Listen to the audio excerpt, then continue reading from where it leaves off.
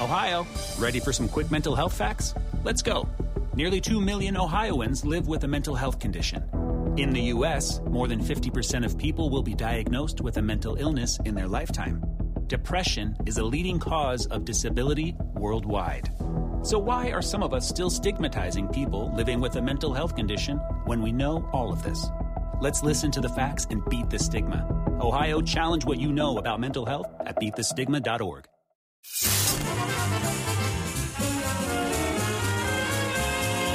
This is Let Me Tell You. Now, here's Joan Hamburg. Stuart Brotman is a true Renaissance man. He's a government policymaker. He teaches at major universities. He's a management consultant. He's a lawyer. He's written many books. He advises presidents. He advises companies. He's one of the great experts in America on communications, and he has a new book called The First Amendment Lives On. And even if you're saying, I don't even know what this whole deal is with the First Amendment, we are living in very perilous times here. And it's absolutely essential that each and every one of us not only understand the importance of the First Amendment, but our obligation to commit to its values.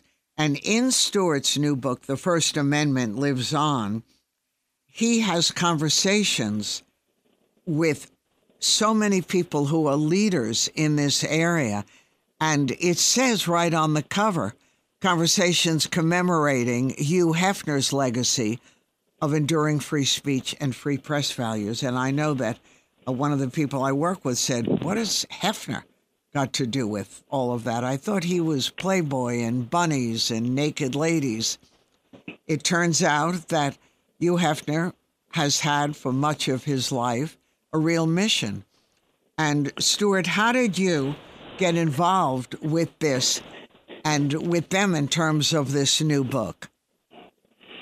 Thanks for having me, Joan.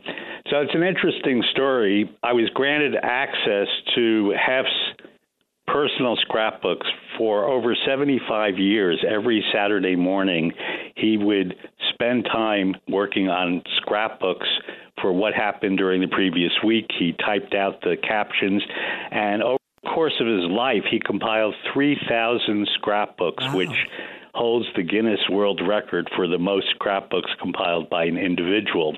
These scrapbooks were in the Playboy Mansion. They only were reviewed by Hef and his family and his staff. They had never been viewed by anyone outside of that circle.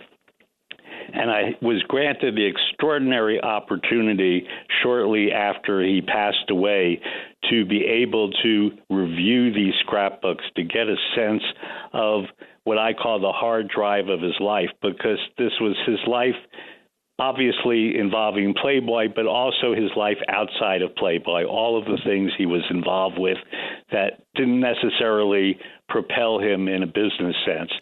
And through that, I learned that he had this deep passion for the First Amendment, in particular free speech and free press values. I call that part of his DNA. And it was just very interesting to be able to discover that and see how he compiled and wrote about this in very personal terms. So on the basis of that, I then discovered that his daughter, Christy Hefner, had established in honor something called the Hugh M. Hefner First Amendment Awards. These were established in 1979, and they continue to this day. And every year, these awards are given to people who I call exhibit a profile in courage in the First Amendment. These are teachers and librarians and filmmakers and academics and lawyers and cartoonists. Some of them are quite famous, people like Anthony Lewis, the columnist for the New York Times, or Jules Feiffer, the cartoonist, or Michael Moore, the documentary filmmaker, or Norman Lear. But most of the people are people from all walks of life who essentially stood up for the First Amendment. And in reviewing the list of those people who have won the First Amendment Award over those 40 years, there were about 150, 160 of them. I discovered that there was this incredible group of people that I then wanted to have conversations with. And those people were then selected, and I traveled around the country and conducted in-person conversations with them in the style of something that Hef had invented, which was called the Playboy interview. And the Playboy interview was a literary art form, if you will, essentially a style of interviewing which was not a typical question-answer journalistic interview, but much more of deep conversation. And in order to conduct those interviews, typically the person who did them had to learn everything about the person they were going to have the conversation with. The first Playboy interview was 1962, very interesting interview with Miles Davis conducted by Alex Haley. And Alex Haley, who was the author of Roots, of course, over many years conducted a variety of Playboy interviews and a number of other leading authors and journalists. So what I did also was learn the style and the format of the Playboy interview so that I could then have these conversations with these extraordinary First Amendment champions. And this is an issue. Since you've been a kid, you've been involved in free speech issues. But I thought it was interesting, Stuart, in reading the book and meeting the 8 people that you included in this, that the average American, even though these were not such average people, but the average American, the average individual, can really have an impact on public opinion and can really make things happen. It's just they have to believe it, and that social change is possible. Absolutely. And when you look at the First Amendment award winners, there are people like Tom Devine, who started a group called the Government Accountability Project, and he played a central role in Congress adopting the Federal Whistleblower Protection Act in 1989. So before then, if you were a government employee and you were a whistleblower, what happened to you? You got fired or you got reprimanded. Now there is federal protection, and it was this one person, obviously, who then built an organization and ultimately changed the law. And we see that over and over again. We see librarians who essentially resist government officials trying to ban books or to interfere with internet software that's on computers. Libraries. We see high school advisors who stand up on behalf of their student journalists and tell the administration or the Board of Education, no, you can't interfere with them. So it really is an extraordinary story in itself of how these people have essentially stepped forward and committed themselves to free speech and free press values. And every one of those people is also in the book, in the back of the book. And as I said, the First Amendment Awards will continue. The next round of awards is going to be in September of this year. So it's a great story. And are you, or did you come into this project depressed about the direction of the country? It seems like, in my recent memory, we have never been so divided. And there's never been, I mean, maybe there has been, but the anger you can almost touch out there. Well, I wanted to write this book as what I call an evergreen book. So certainly it's a book of the moment, but it's a book hopefully that 5 or 10 years from now, people will still refer to and look back, because the conversations are so fundamental to our thinking and action in the First Amendment area.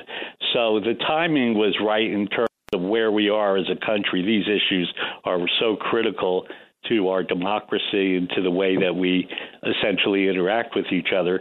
But beyond that, I really wanted people to be able to grasp the First Amendment in ways that were not necessarily academic. And so one thing I like about the book, and I hope you do too, is that it's very conversational. It's like being at a dinner party with these 8 individuals.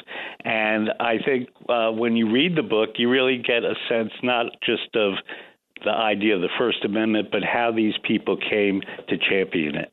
Right. And because of our times with all social media, and a lot of times the information we get isn't as reliable as it could be, it's more important than ever to understand the importance of free speech, the importance of the value, and how we can each play a role, not just making noise, but making something happen. Absolutely. And in fact, if you look at the dedication in the book, I say it's for all Americans who celebrate the glories of freedom of speech and freedom of the press and remain dedicated to protecting these cherished constitutional values. So I would hope after someone reads the book, they go back to that dedication and they too remain dedicated to protecting these cherished constitutional values. Are you, Stuart, optimistic about the future, or we can even say with elections and everything happening and coming up very shortly, do you feel that we might see a turnaround? Well, the title of the book is The First Amendment Lives On, and so I think there's a sense of optimism in there. What was interesting in the various conversations I had is typically I would ask the people that I was having the conversation with whether they felt optimistic or pessimistic, and I received a range of responses. I received responses, for example, from Lucy Dalglish, who is now the dean of the Merrill College of Journalism at the University of Maryland and was the executive director of the Reporters Committee for Freedom of the Press. And she's quite optimistic because she is training future journalists. And she said these students, future journalists, are really exciting in terms of their ability to do serious investigative journalism, which obviously is part of freedom of the press. And I think we've seen over the past 4 or 5 years a resurgence in investigative journalism. We just have to look at this year's Pulitzer Prizes. So in that sense, I'm quite optimistic. And then there are people in the book like Nadine Strossen, the former president of the American Civil Liberties Union. Nadine, too, is optimistic because she believes that social media, even though it may give out misinformation or disinformation, is also this incredible forum for counter speech. So people can say things, but people can also respond to it. But I also discussed this with people like Jeff Stone, who's the former dean of the University of Chicago Law School, and Jeff was quite pessimistic. Jeff said, essentially, he's pessimistic about the future of our democracy, and if he's pessimistic about the future of democracy, that means obviously the First Amendment is part and parcel of that. And then there were people like David Cole, who's the legal director of the ACLU now. So David is quite optimistic, not in terms of the law, but in terms of civil society institutions. And we see that, obviously, people are in the streets, people are assembling, people are motivating themselves to talk about issues. And so he thinks that the real change is not necessarily going to go on in the formal political process, but through the actions of these civil society institutions. So I think it really ranges. I would tend to be probably more on the optimistic side, but I would incorporate all of those views in my thinking as well. Right. And in reading The First Amendment Lives On, it's like giving us a little nudge. This is why we should care. But it's really, is it tough to get people to care? I mean, how do you make them want to care? Well, part of it is sensitivity to these issues. And one recommendation, not in the book, but one I've written about and I'm talking about since then, is this notion of maybe at the beginning of every baseball game, football game, basketball game, before we sing the Star-Spangled Banner, maybe we should all stand up and recite the First Amendment. That those words are only 45 words, could be put on the Jumbotron. And I think that would really be a good way for us to essentially verbalize and understand the First Amendment if we did this constantly at these athletic events. Plus, I think it's a nice pairing with the Star-Spangled Banner because obviously the First Amendment is at the core of why we fought for all of our liberties all these years.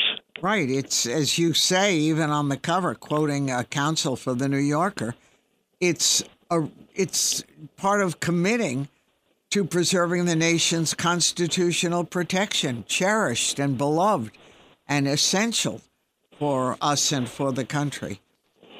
Yes, and it's graduation time now, and I would hope that not just parents, but grandparents and also graduating seniors from high school or from college would get this maybe as a graduation gift, or maybe next fall when you're sending off your son or daughter to college, put this in their case and have them read it during their studies. That's for sure. Free speech, free press, free America, democracy. It's all part of Stuart Brotman's new book, The First Amendment Lives On. Congratulations. I look forward to talking to you again. Thanks so much, Joan.